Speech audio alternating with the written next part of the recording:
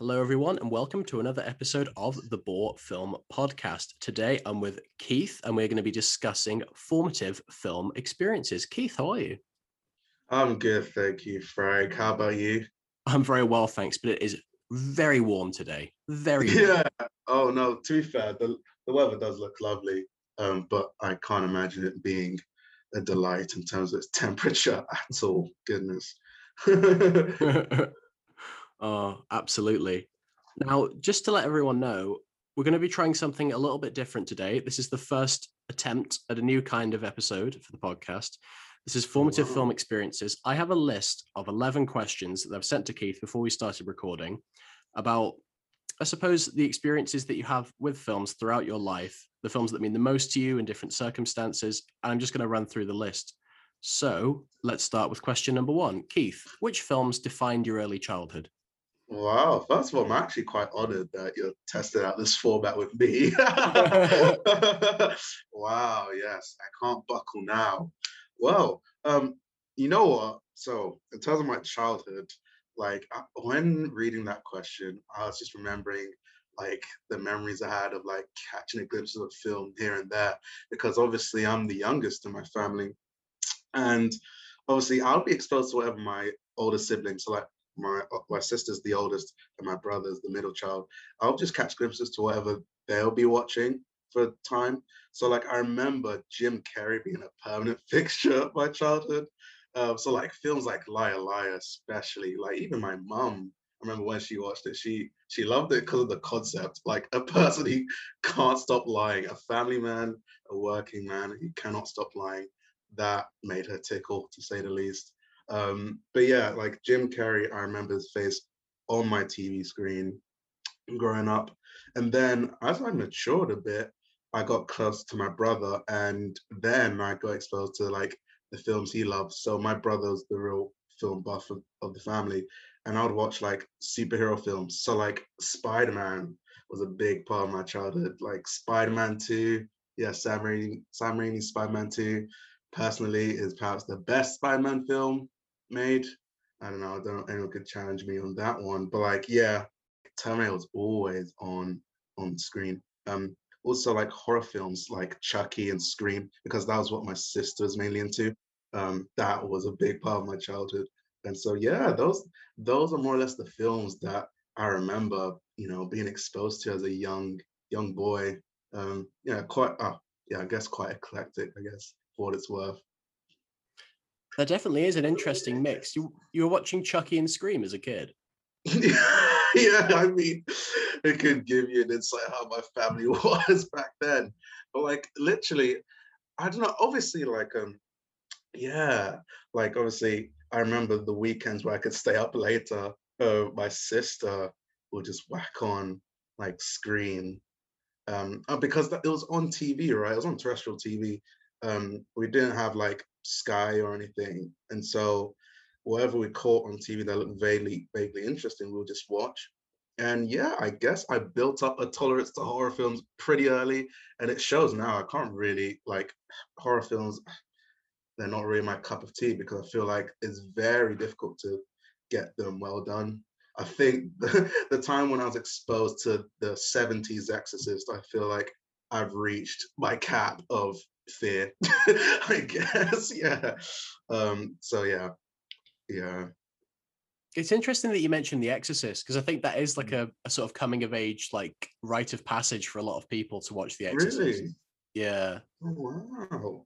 Yeah. I mean, yeah, you know what? Like, I remember when I was younger, I don't know if the same goes with you, Frank, but like the 70s aesthetic when watching the film kind of creeped me out because obviously what they had to use back then in terms of, portraying demonic figures and whatnot, it was mainly like material and actually like tangible things. They didn't have like CGI. And so like they would have to come up with these disgusting looking figures or come up with these disgusting scenarios such that yeah, fear can be captured. And like, yeah, it just really got under my skin. It was pretty disturbing. But yeah, ever since then, honestly, like when I watch a horror film, I'm just numb. Yeah. I don't know if that's a good or a bad thing. Yeah. Wow. I completely agree with what you're saying. I mean, in the 70s, you had to be very creative with how you're going to Oh portray yeah. violence and so on. You couldn't just rely on CGI. I mean, like a film Mhm. that leaps out in my mind thinking about that is the Texas Chainsaw Massacre, Oh yeah. where Yeah. you don't actually see a chainsaw go into anyone in the entire film. It's all just suggestion, but it's terrifying. Mhm. Oh, definitely.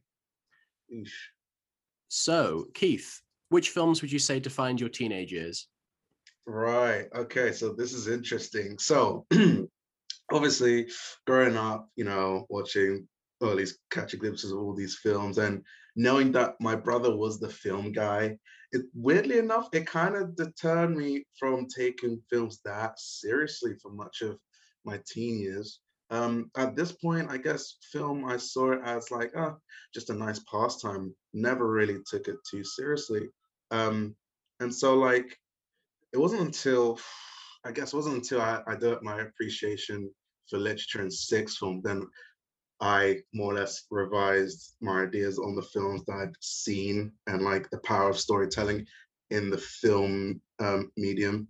But I would say that I do remember like when I was like 12, 11, 12, going into the early teens, watching films like in early hours of the morning and being able to stay up later did make me going on a spree of like watching films casually in that sense.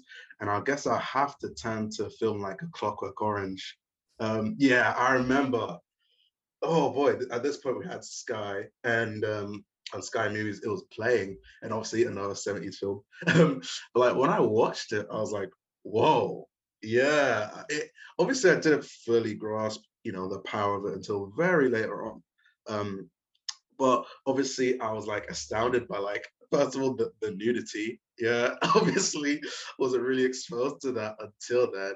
Um, Obviously the brutality, um, and I guess the eccentricity of like Alex DeLarge, I guess, and the way Kubrick filmed the movie did help a lot. It's very eye-catching. It's very cleverly done, and as to why he made the choice he did, which I actually wrote a review about. Go check it out if anyone wants to. Yeah, I think it's a good review. But yeah, I think watching A Clockwork Orange, then I was like, whoa, yeah, films they can elicit a response to me, and then from then I guess I just started watching like random films like around the same time because it became more or less a ritual for me, in terms of like, a source of enjoyment. But it wasn't until 17, 18 when I realized, oh yeah, films, they're more than just, sensation dispensers. They're actually like a means of telling well thought out, well worked stories. And so yeah, it wasn't until then when I realized, oh, films are pretty important. But like I'd say the film that more or less yeah, got me to understand some of the power of films would be A Clockwork Orange, really. Yeah. Because that film never left my mind when I watched it that time. So yeah. Brilliant. I mean, like for me growing up, A Clockwork Orange is one of those films that's almost whispered about. You hear your parents go, Oh. "Oh, that controversial film from the 70s." I mean, I watched that film for the first time maybe when I was about 17 or so, All and right. I mean, what you mentioned the nudity and the violence. That's the stuff that stands out to you. I think the first time that you see it, Yeah. but like Yeah. it's the grim sense of humor that I think really keeps me coming back to it. All right. The fact that when Alex has the threesome, it plays Oh, is it the William Tell oh, overture over it, and it speeds yeah. up. Oh, you know what? Yeah. Like, and having researched like why that was done, it's very clever because obviously in the book, apparently, correct me if I'm wrong if you read it or anyone else listening, um, the girl that Alex were involved were involved with were like underage, Yeah, and it was a lot more sinister. Yeah, and Kubrick purposely changed that, and I think he done this, or at least to me, when watching the film, properly, it makes you somewhat. I know this will be tough to hear. Somewhat sympathize with him in terms of his road to redemption because it begs the question, like, oh. at which point is someone punished enough, right? Because after he went through what he went through, obviously the treatment was suspect, but the idea was that he would be corrected for the wrongs he made, and he tried to be different, but it seemed like people keep putting the hammer down on him. And I think allowing his crimes to be not that reprehensible, because in that scene it was clear that everyone was enjoying themselves. It was nothing, it was nothing like sinister or nefarious. So like, yeah, those decisions like that I felt like helped bring up those sorts of questions concerning crime and punishment, really. Um, yeah, but definitely that was hilarious. Like, oh, also like the last scene when Alex was like in the hospital and he's getting fed by this senior official somewhat, and his mouth is like, that's pretty hilarious. Yeah, like a baby. Yeah, like it's humorous. Yeah, it's very charming. Yeah. Oh, I could talk about Clockwork Orange all day. I've just written a dissertation on it in The Exorcist Oh, that's yeah, brilliant. because I love them. But like in terms of that, the sort of the group sex scene towards the beginning of A Clockwork Orange, I agree with you. I think that scene's necessary because the film opens with Alex committing this absolute litany of horrors, and then immediately Oh, after yeah. that, you see that he's actually having quite an innocent bit of fun with some other people, and it's Yeah. consensual, and they're all enjoying it. So you see that he's not pure evil. There is something of Definitely. a fun side to him, which is Oh, interesting. yeah. And Hmm. that scene at the end where the Minister of the Interior is feeding him the food, I love that because as he's feeding him, he's telling Alex this story about what's going to happen Yeah. to him. So he's feeding him information as well as food. It's a great little Yeah. technique. And yeah, definitely. And my goodness, it definitely puts like, I guess, a lot of things in perspective in terms of like official reporting and covering up, misjustice, right? Injustice rather.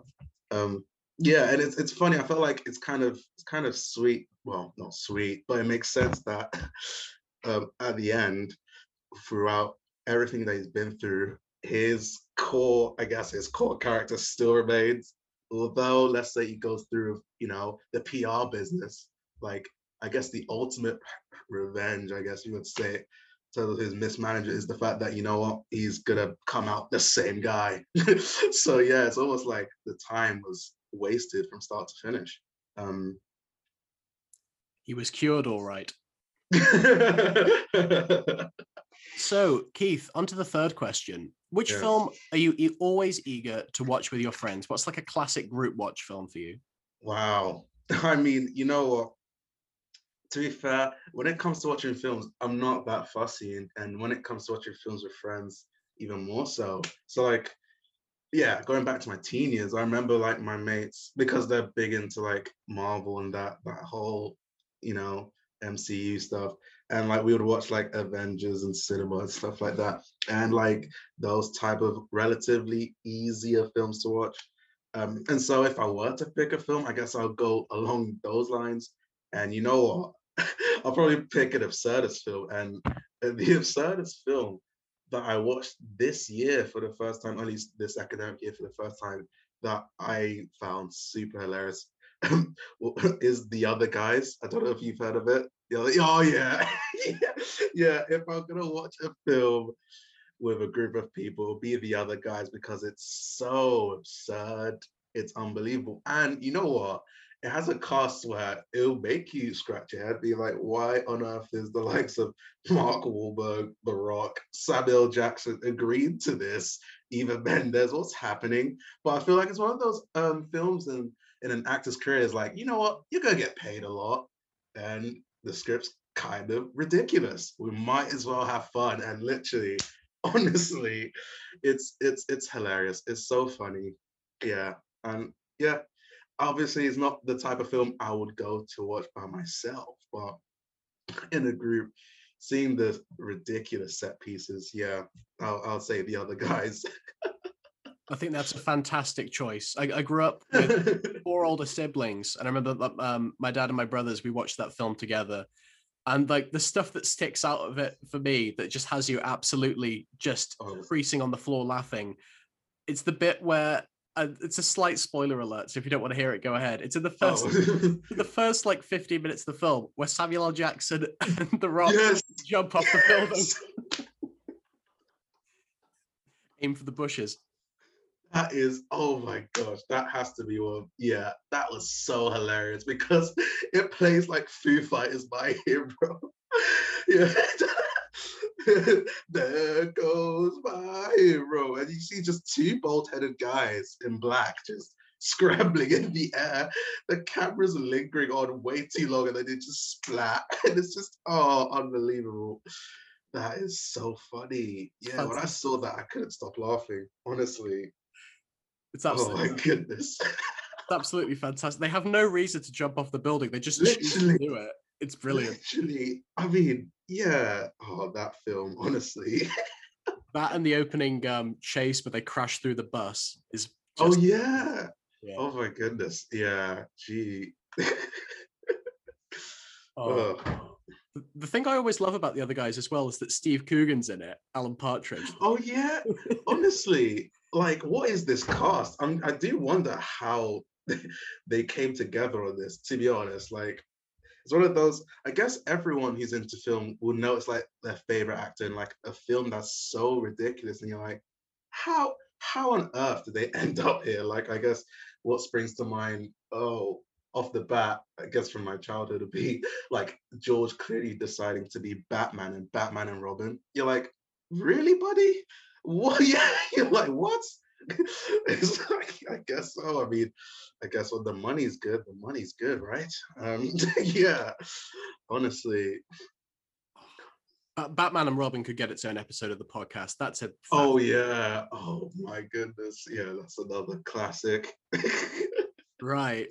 Now on to the fourth question. Keith, Mm. which underrated film do you love and want more people to know about? Ooh, you know what? If you had to ask me this 6 months ago, I would comfortably say The Truman Show. Mm. But now, obviously, I having wrote about it for the Boar again. Go check it out if you wish. I feel like it's a good movie review. But also, a mate of mine tagged me on a Twitter post concerning TikTok, right? And they had like this series of like underrated films that people, yeah, should watch more, or people lie about claiming to watch. And they mentioned The Truman Show. So I think now at this point is not as underrated as it once was. But still, I will mention The Truman Show because I felt like, yeah, again, I remember watching it when I was like 9. Yeah, like a sunny afternoon, like laying down randomly and obviously flicking through channels and film 4. I landed on film 4, and then I just saw. I think I came across the scene where Jim Carrey and his wife were just driving around like in circles where Truman was starting to realize that his life was a lie. He's like, yeah, proving to her that like, yeah, the traffic only comes when I'm driving this road at this time. And like I remember being astounded by how colorful the film looked. And I guess from that, it's always had a part in my mind. And from them, like when I rewatched it, yeah, I began to realize, like, honestly, it's a fantastic 90s film. Like it definitely foreshadowed the reality TV craze we see today, and its themes of self-actualization and perception being reality is getting more and more salient as we go through this increasingly absurd world. And I think, like I mentioned in the review, like I feel like films like Matrix that came out a year after kind of, I feel like, hijacked the potential glory that film got, because Matrix is just more of a, is a sexier film, I guess. And the meme of red pill, blue pill is like it's encased in gold now. But I feel like the Truman Show, in its ordinary setting, conveys the exact same. I feel like the same idea, and perhaps a lot more powerfully. To me, anyway. That's just my taste. More people into sci-fi and stuff, so I guess that's why The Matrix would be a higher in terms of if you were to compare the two films. Yeah. I think that's a brilliant answer. I love The Truman Show. Peter Weir, the Mm. director, is absolutely brilliant. He did films like Witness, which is Harrison Ford has to live with the Amish, which is really Oh interesting. wow. Yeah, that's a really good film. It's very underrated. But The Truman Show is fantastic. I watched that when I turned about, I think maybe 13 or 14. I got that on Oh yeah. picked that up in HMV. I was just like, what's this? Jim Carrey's in a TV. This looks interesting. And I watched it. Yeah. Oh, this is wonderful.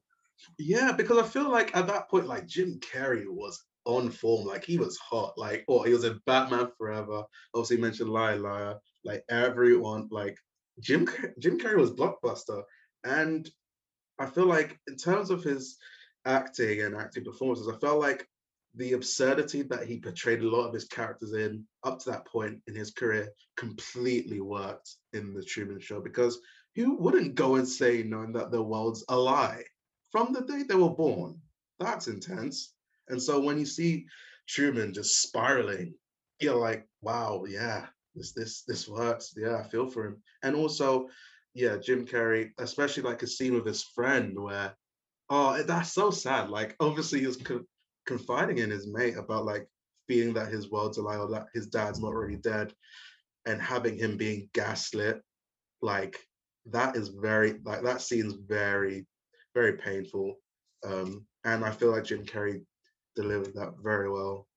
Yeah, obviously, Eternal Sunshine will be many people's like, oh, top Jim Carrey performances, but like at that point of his career, I feel like The Truman Show was his best performance, I'd say. Yeah.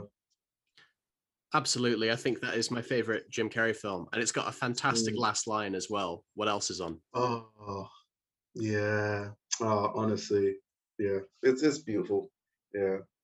Absolutely. You often see on like that Reddit thread, is it like Cineshots or whatever, the shot of him against the blue sky wall. Yeah. Gorgeous. Oh, yeah.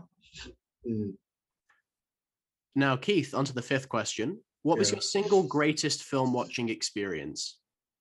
Ooh. Okay. Well, when seeing that question, I felt like, okay, it has to be when I was at the cinema.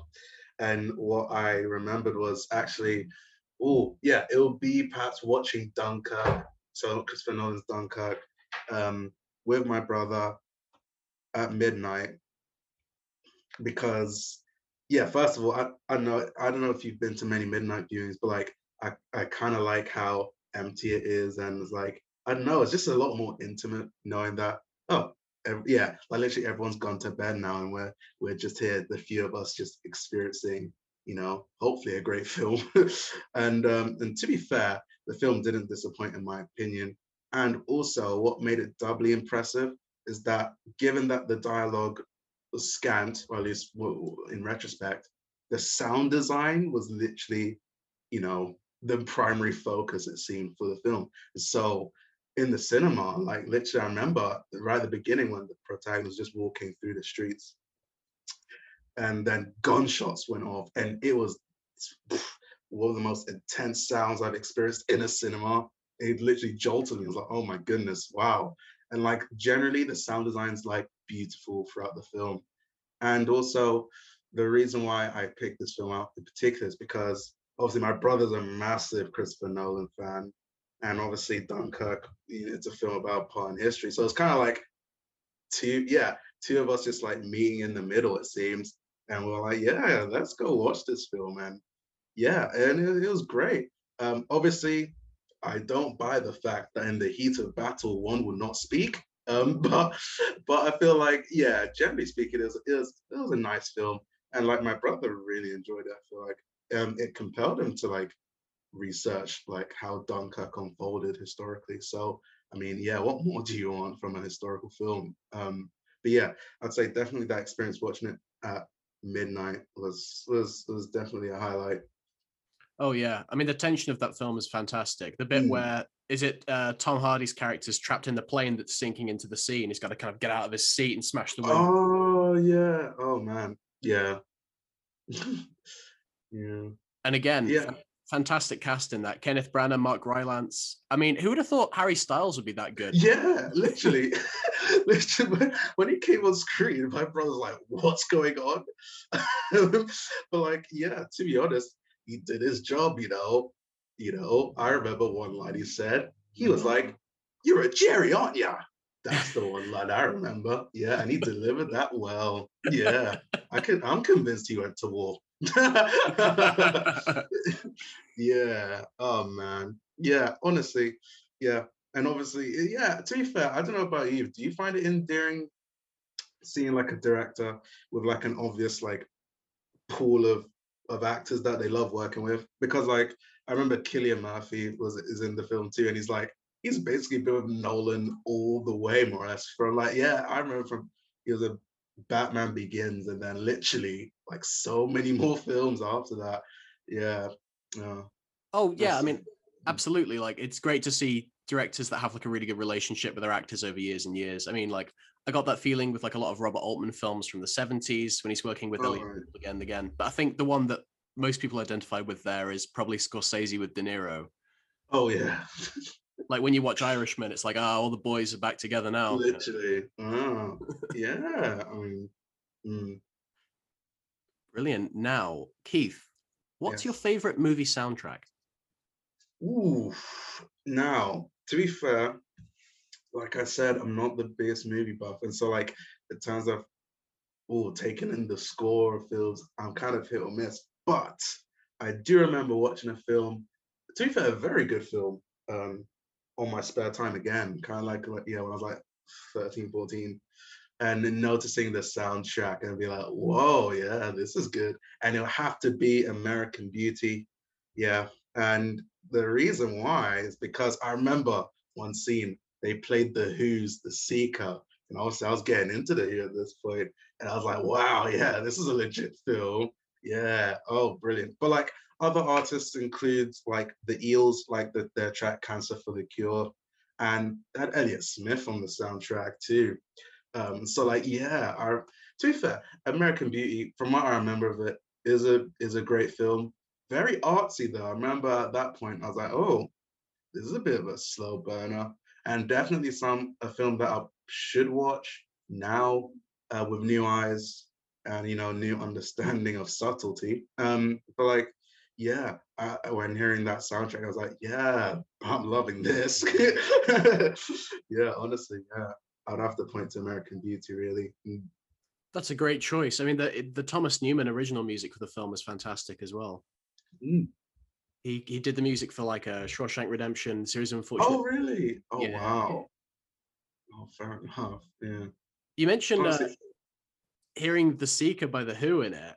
yeah. I remember the first time I heard that in a film. There's like a Bill Maher atheist documentary thing that I watched as a kid, and it opens with "The Seeker," and I was like, "Ooh, Oh, this that is." makes sense. I looked on the chairs. I looked on the tables, trying to find the key to 50 million fables. They call me the seeker. Yeah, it makes sense why they'll use it for a documentary about faith. Yes. Brilliant. That is a really good choice. The music for American Beauty is absolutely fantastic. Yeah. Obviously, difficult film to watch now, considering what we know about the lead. Oh, oh my goodness. Yeah, and yeah, too far. I might get onto the film later, but the usual suspects too. Yeah, I'll probably mention that later on, but yeah, that's another difficult film Yeah, to watch. Yeah. and LA Confidential, which I used to absolutely Uh, adore. Yeah, mm. but still, that doesn't diminish the fact that it does have a great soundtrack. The soundtrack to that Oh film is yeah. fantastic. Now, on to the next one, number 7. Keith, is there one character in particular that you strongly identified with in any film? Ooh. See, now this is interesting because when it comes to watching films, I tend to, yeah, it's weird. I guess in comparison to TV shows, I guess in the knowledge that like, oh, a film has, like what, on average 2 hours to more or less get me immersed in the world of whatever these characters are involved in, I tend to be like very difficult to empathize with someone, I guess. Yeah, because with TV series they're a lot longer, a lot longer time, subplots can develop and whatnot. But I guess in terms of like identifying with a character, it would be like concerning their situation, right? Or at least I'll take into consideration their situation rather than their character, oddly enough. So like one film, to be fair, that I remembered that my friend recommended me like a few years ago that I watched again around when I was 14, 15. Was Boyhood. I don't know if you remember the film that basically like, yeah, it was, to be fair, the commitment to making that film is impressive. 12 years. with the same cast. That is brilliant. But like, yeah, I guess Mason from Boyhood, the main character, in that, it's basically demonstrating how life, yeah, how life could just take you one way or the other, and you have to more or less make do. And I guess that's one of the things that I guess growing up and upon reflection, given like how my life's turned out at this point and how it may turn out, is that yeah, you have to be prepared to deal with whatever life throws at you. Yeah, yeah, honestly, because obviously life is so volatile, subject to change, and it could even end without you knowing it. And so, like, I guess knowing that the film essentially is charting a boy's development 12 years, um, that I guess made me inherently, I guess, identify with him in his journey of basically finding his place wherever he was at in that point in life. Um, Maybe a close second would be Truman Burbank in the fact that he wanted to find out the truth of whatever he was experiencing. Perhaps that idea of like, having a desire to know what on earth is going on, that is one thing I feel like is identifiable. Um, but yeah, I would say Mason from Boyhood if I were to put my finger on it. But that's just because the film itself, more or less, is dealing with growing up, and many people grow up. You hope.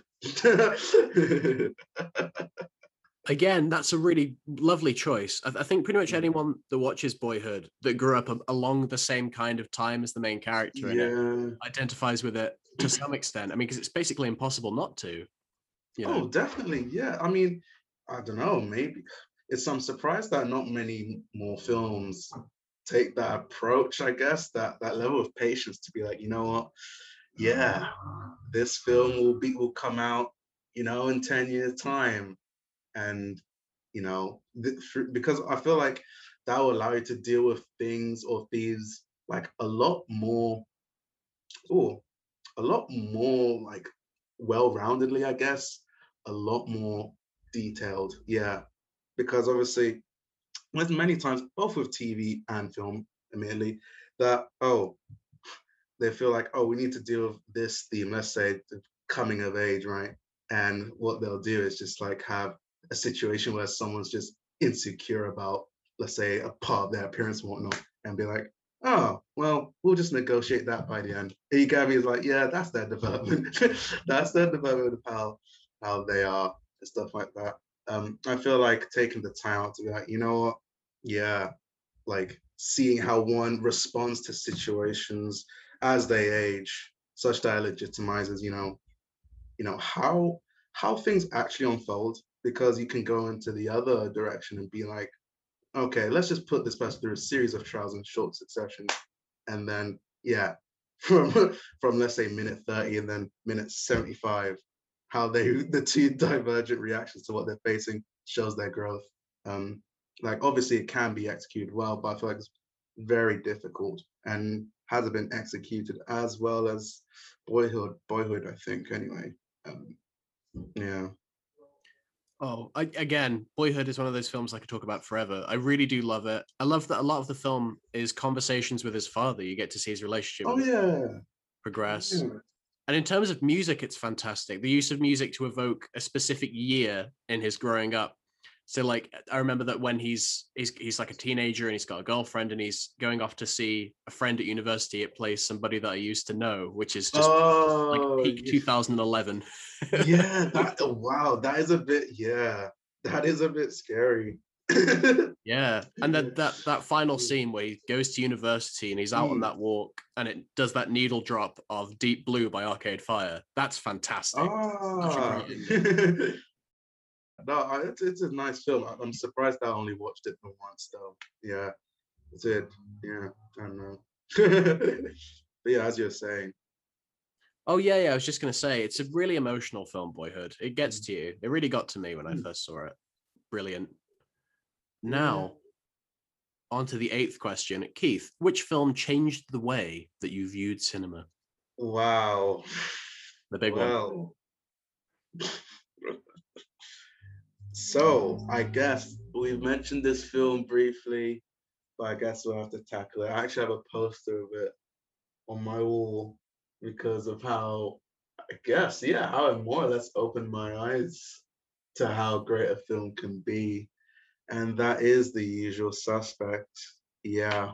Um, Funny thing, I actually first heard of it in a Peep Show episode because because Mark's been talking to these two women they met and their dad, and then he's like, yeah, I like this film, and I like the director whoever made The Usual Suspects, and I was like, oh, what's that film? And then yeah, I watched it, and boy, honestly, you know what?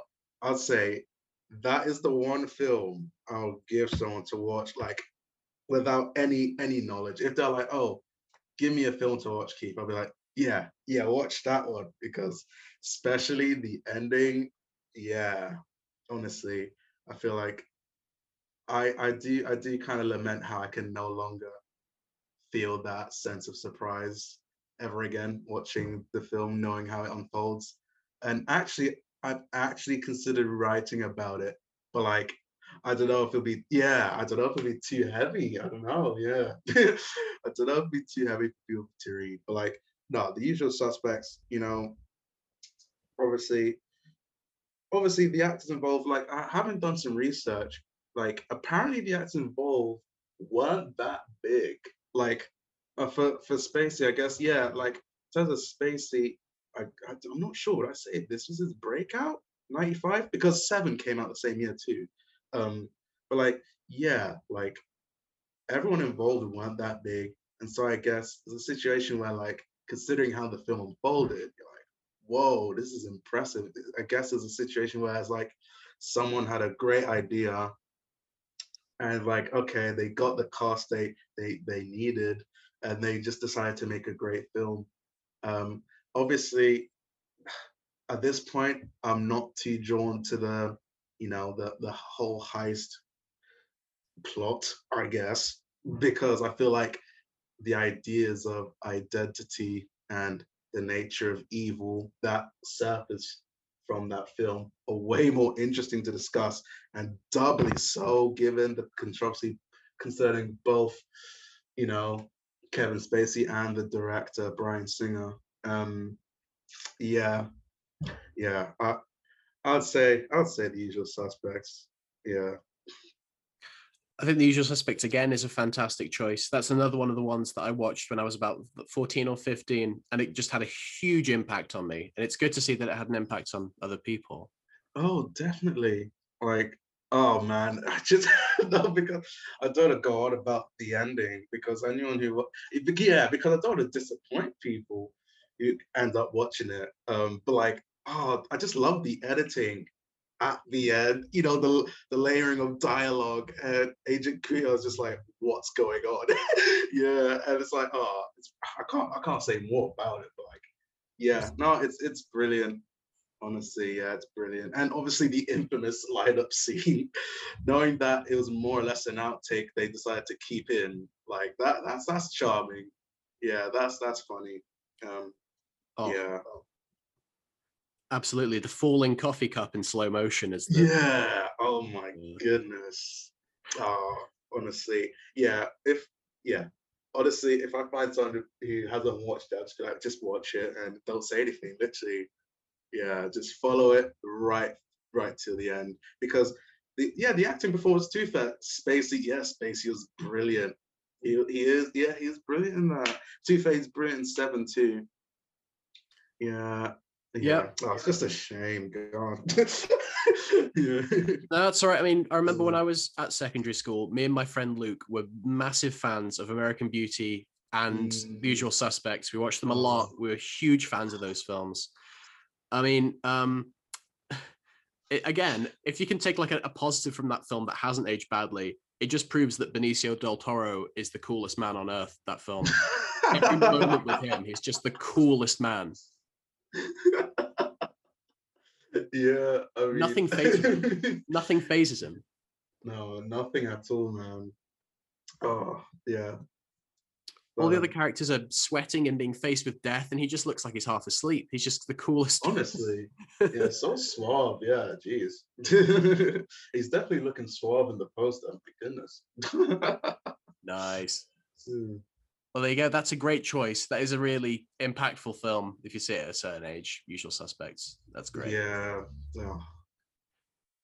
And I do really love the fact that Peep Show was the was the cause of you watching it. Yeah, honestly, I was like, yeah, because obviously I love Peep Show. I was like, the Usual Suspects. I wonder why Mark Corrigan, a character, would like a film like that.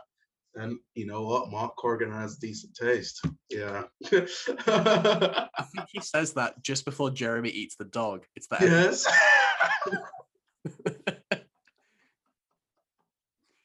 that's a great episode. That's one of my Yeah. favorites ever. Oh, yeah. Wonderful. Yeah, honestly. Now for question 9, Keith, what was the last great film that you saw? The most recent great one. Uh, hmm. Okay, I had to think about this. I guess again, it'll be one of my last cinema experiences before the lockdown and stuff. And to be fair, you know what? Yeah, I watched it with my brother too. I really enjoyed Knives Out. Yeah, I really enjoyed that. I remember how colorful the film looked. Like, yeah, it's beautiful. I feel like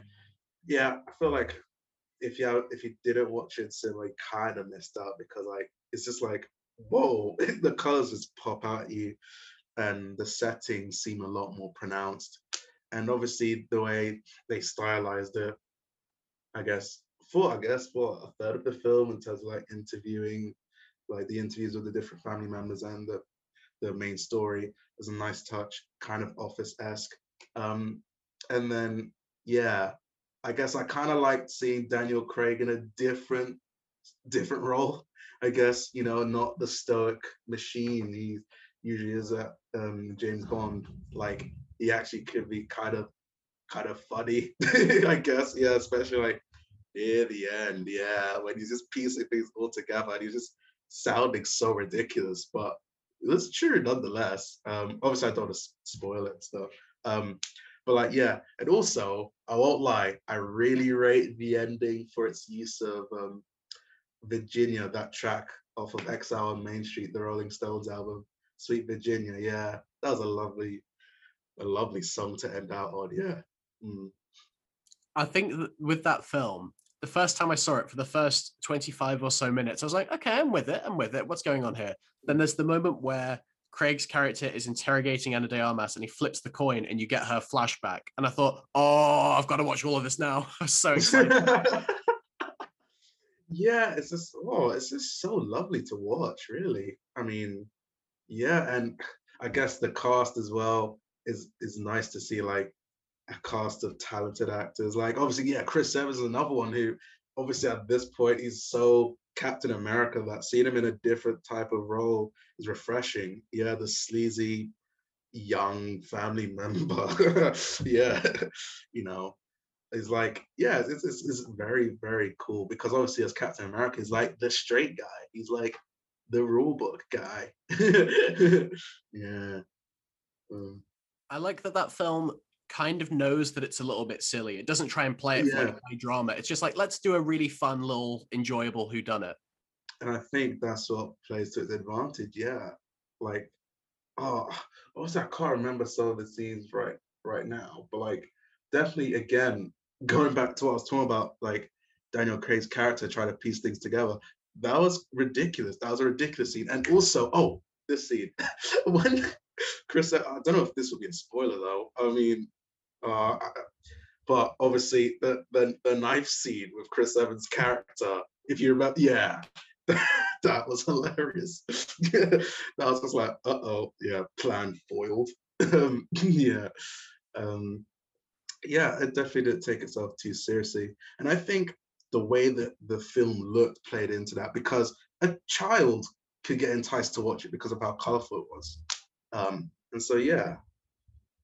It kind of reminds me a bit of Ocean's 11 in that it's a big ensemble cast. It's Yeah. not pretending it's high art, and it's just got a relentless pace. You're just with it every. Oh, yeah. Yeah.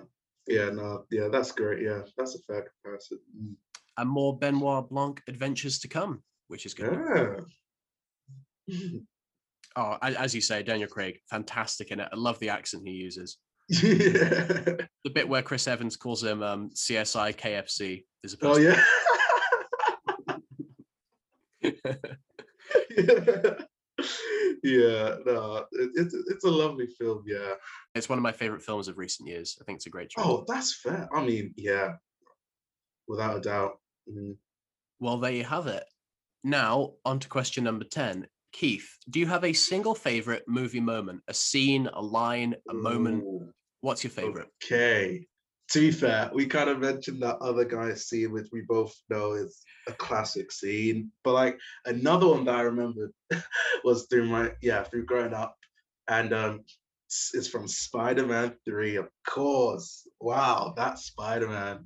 Yes, the 2007 Sam, was it Sam Raimi still? Maybe. So, Yeah, yeah. And it has to be the dance. Well, I say it's the dance scene.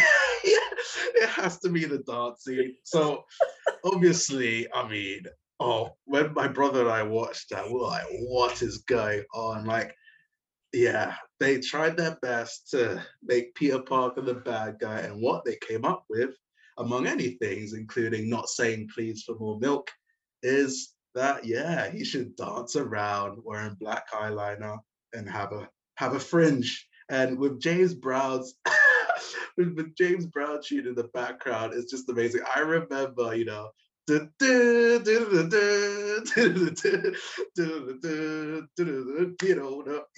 that scene. Oh my god, that is brilliant. Oh wow, yeah, Peter Parker turned funky is always bad, and yeah, that has to be one of the most hilarious movie scenes I watched when I was 7, yeah, 6, 7 years old.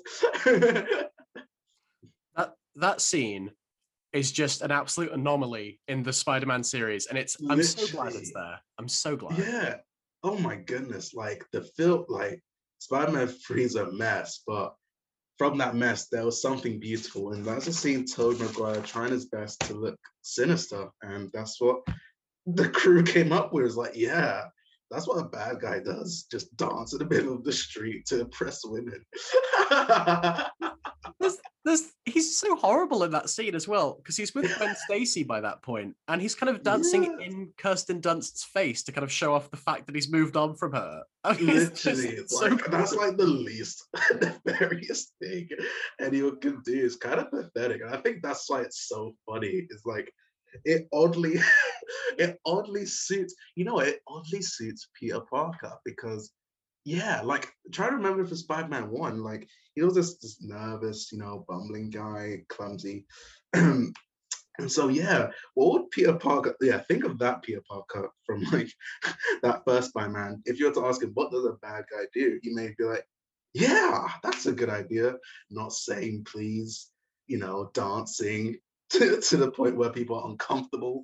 Yeah, that's what he'll come up with, I'm sure. Yeah, that is incredible, honestly. Again, I'm going to mention my friend Luke from school. All he would have to do is walk up to me and start snapping his fingers and go, Yes. now take on this. Honestly, man. Oh, that is, yeah, that scene's, again, it's a stuff of legend. That scene is just its own meme. I mean, they created a meme with that scene. That must have been their intention, and they succeeded because it's great. Oh, it has to be because it's too, yeah, because again, you have to think of the conversation. I mean, yeah, honestly, like, yeah, I do yeah, like that film's message is essentially, if the venom parasite thing gets you, it makes you more successful in dating. It goes from this like nerd who can't talk to anyone to flirting with everyone, and it works. Everyone's in, like, a lot of people are into it. Yeah, that's a bit weird. I mean, if anything, it should be like, yeah, I guess the real hero is the venom juice. The venom juice, the real hero. Oh, I mean, like Spider-Man 3 has the dance scene. Spider-Man 2 almost one-ups it for meme value with the "it's pizza time" bit. Oh my god.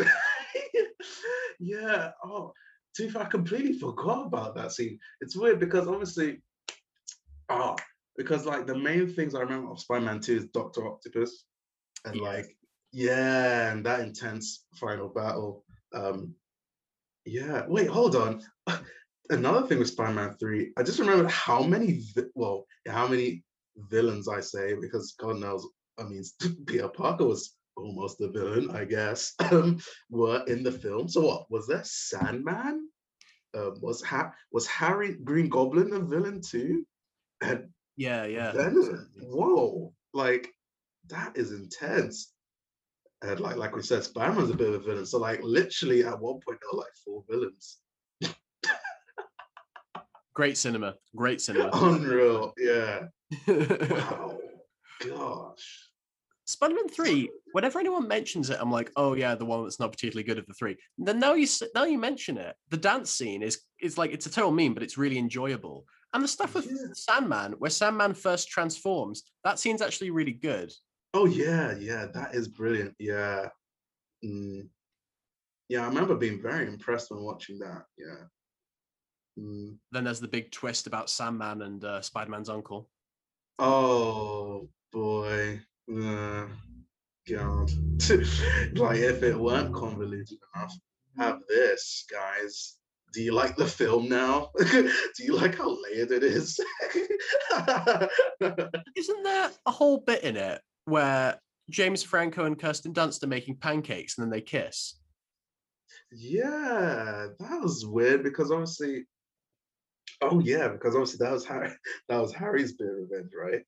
Because he feels like Spider-Man killed his dad, despite how bad and reprehensible the Green Goblin was in number one. Um, yeah, that was strange. I mean, yeah, wow. That film, yeah, the more we talk about it, the more of a mess that film actually is. Wow.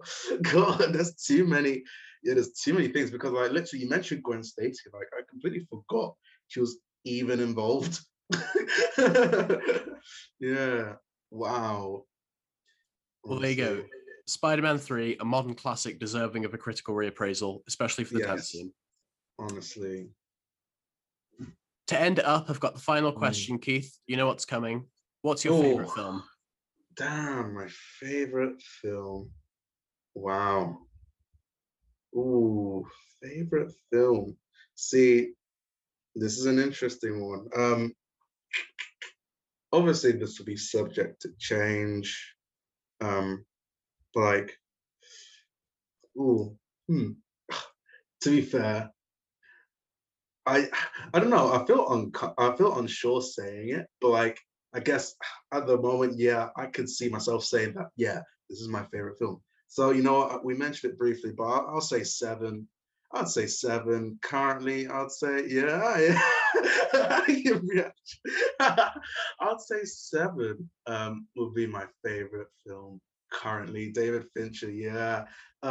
Because first of all, like I remember rewatching it relatively recently, and I noticed like the chemistry between Morgan Freeman and Brad Pitt is brilliant. You know, the seasoned vet with the eager understudy, and had some funny scenes. To be fair, the film itself can be pretty grim and dark, but like I remember one scene. It's a bit crass, but like Brad Pitt was just yeah, he was basically just mimicking being bent over and yeah, bent over and stuff. That was pretty hilarious given the context. And like I feel like again, Kevin Spacey's performance, yeah, obviously, like we mentioned, the disappointment of how he is, but like his performance in that as John Doe, right? I guess that's character name. Yeah, is brilliant, even though it's like the last 20 minutes of the film. And I feel like that worked, given the fact that, yeah, it's kind of like we mentioned earlier, but like kind of showing, not telling of that. Like we see the victims, we see the trail of victims in the wake, and then it's literally up to him, really, up to John Doe to give himself up. And that scene is brilliant, you know, just in the middle of like this town, all it seems, this the police department just gives himself up. And the conversation, to be fair, from there to the desert-ish bit was, yeah, I think it's one of my favorite scenes in cinema, I guess. Yeah, because through that, it more or less talked about, yeah, it did deal with themes of like, of course, good and evil, but like virtuousness and like non-virtuous, I guess, and like whether someone, although this will sound pretty dark, but like whether someone who's wasting their way committing sins like, let's say, lust and gluttony, whether they have the right to, the right to lead the same life or be judged on the same plane as someone who's unmoral citizen. Although it's very dark, it definitely makes you wonder, like, oh, you know, how are we spending our time? Is it to our benefit? Are we actually changing the world? Are we changing people's lives? Are we making an impact on others? And obviously, killing them is not a solution, but like it made you, yeah, like throughout the conversation, you're like, oh, whoa, yeah, that's interesting. And obviously, like shows like Dexter with Michael C. Hall kind of deal with similar things of like whether bad people have a right to life more or less because the serial killer kills bad people. But like, yeah, that moment, I feel like, oh, it definitely made me think about things a lot more in terms of how I lead my own life, I guess. And obviously the end, yeah, like every great film must have a great ending. And I feel like, I guess it's a meme now, the box. I don't want to spoil it. I don't want to spoil the film, but like, yeah, that ending is brilliant because it's like two people who ought to be like the pillars of society or meant to set the standard for everyone else. They fall for the same trap that everyone else does. And it's kind of, it's a beautiful, it's a beautiful way to wrap up a film, really. Because obviously, throughout, especially Brad Pitt's character, he's going around as if he's a lot better than the people who have died, even as well as this John Doe character, I guess. Um, but yeah, it seems like no one's immune to, committing sin or doing bad things, I guess. But obviously, yeah, like in terms of a piece of cinema, generally, like it hits all the right markers, beautifully shot, wonderfully acted, well written. But like those things I remember, I'm like, yeah, it's definitely making me think about, how I lead my life. Um, even though it's very dark and grim. The film is, yeah. Oh, Seven is overwhelmingly bleak. That's what my memory of it. Yeah, yeah. That's, that's, Yeah. that's not to speak against it. Like, I completely respect your opinion on it. That is interesting, that take that it makes you think about how you're living your life and so on. Yeah. Yeah, it's definitely, I mean, I feel like it's a film everyone should watch because obviously, yeah, like there would be many people who are not a fan of those type of films, very dark, grim films. But like I feel like it's worth, considering some of the ideas that are posed in that film, as well as the fact that it's a well-made film. Yeah, it is. It's not, yeah. So like definitely I feel like it's worth a watch at least once. Yeah, definitely. I think my favorite scenes in it are the very beginning and the very end because it opens with you looking through John Doe's diary of how he's going to do all the killings with, Mm. I think it's a remix of Closer by Nine Inch Nails playing over it. Oh, That's fantastic, that little bit. oh, and also they didn't, yeah, I remember. So they didn't show who the actor was gonna play John Doe in the opening credits as well. That's clever, yeah. So I guess was Seven released after The Usual Suspect? I don't know, but like, yeah, no, that's brilliant. See, again, it's another, yeah. When watching it for the first time, you're like, oh, there's that literally that underbelly of mystery that we're more or less indulging in without knowing it. And it seems like we're really are like more or less following the detectives as the movie unfolds. And so that's another reason why it's a well made film. So like, yeah, um, yeah. That's a good way of using the promotional material around the film to hide a twist. Exactly, exactly. And you can tell, that's the thing, you can tell it's well thought out. Yeah. Although it can be bleak, can be dark, but it's a piece of art that was well thought out, and it took effort to make, and the results personally, definitely warranted all of that and more, yeah.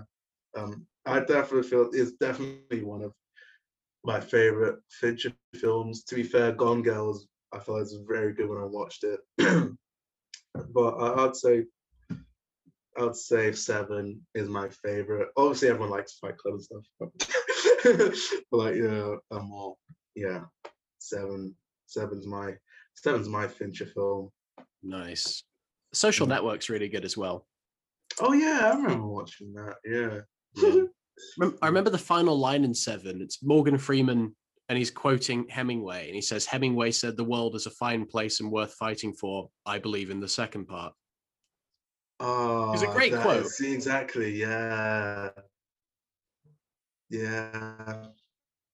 Oh, it's such a brilliant film. Especially for the note the film ends on, which is a real, Mhm. a real bleak one. But like that scene, that it's an amazing. There's a reason why it's been memed. It's such an amazing scene, especially the way it's shot as well. Like just a close up of Brad Pitt's face is brilliant. That the anguish, yeah. Oh, wonderful. Well, there you go. Obviously, it's not wonderful. That's still experiencing anguish, yeah. Well, Yeah. there you have it. I think we've asked all the questions there, so that's done. Keith, thank you so much for coming on the show today. Oh, thank you very much for having me and for testing out this new format. Wow, yes, I feel privileged, Frank. That's absolutely fine. Would you like to plug any of your social media before we leave? Oh, wow. I mean, well, I guess I'll plug my section of the ball. Why not? Yeah. So I'm the TV editor, of course, and on Instagram, we're the Boar TV. Obviously, if you have any articles, you can send it into tv@theboard.org, via Gmail, any other use of email services. Obviously, the Facebook group is the Boar TV or the Boar TV Writers. You can ask to join. In terms of my personal accounts, my Instagram is _Keith.mul_. That's my personal Instagram. I usually just promote all the Boar articles that I write. So yeah, I'm just the Boar through and through, it seems. Fantastic. Well, I just want to say thank you again to Keith for coming on the show. I think it's been a really great episode. Thank you to everyone for listening. There should be another episode this time next week. Hope you all stay safe and enjoy the weather. Thank you. Goodbye.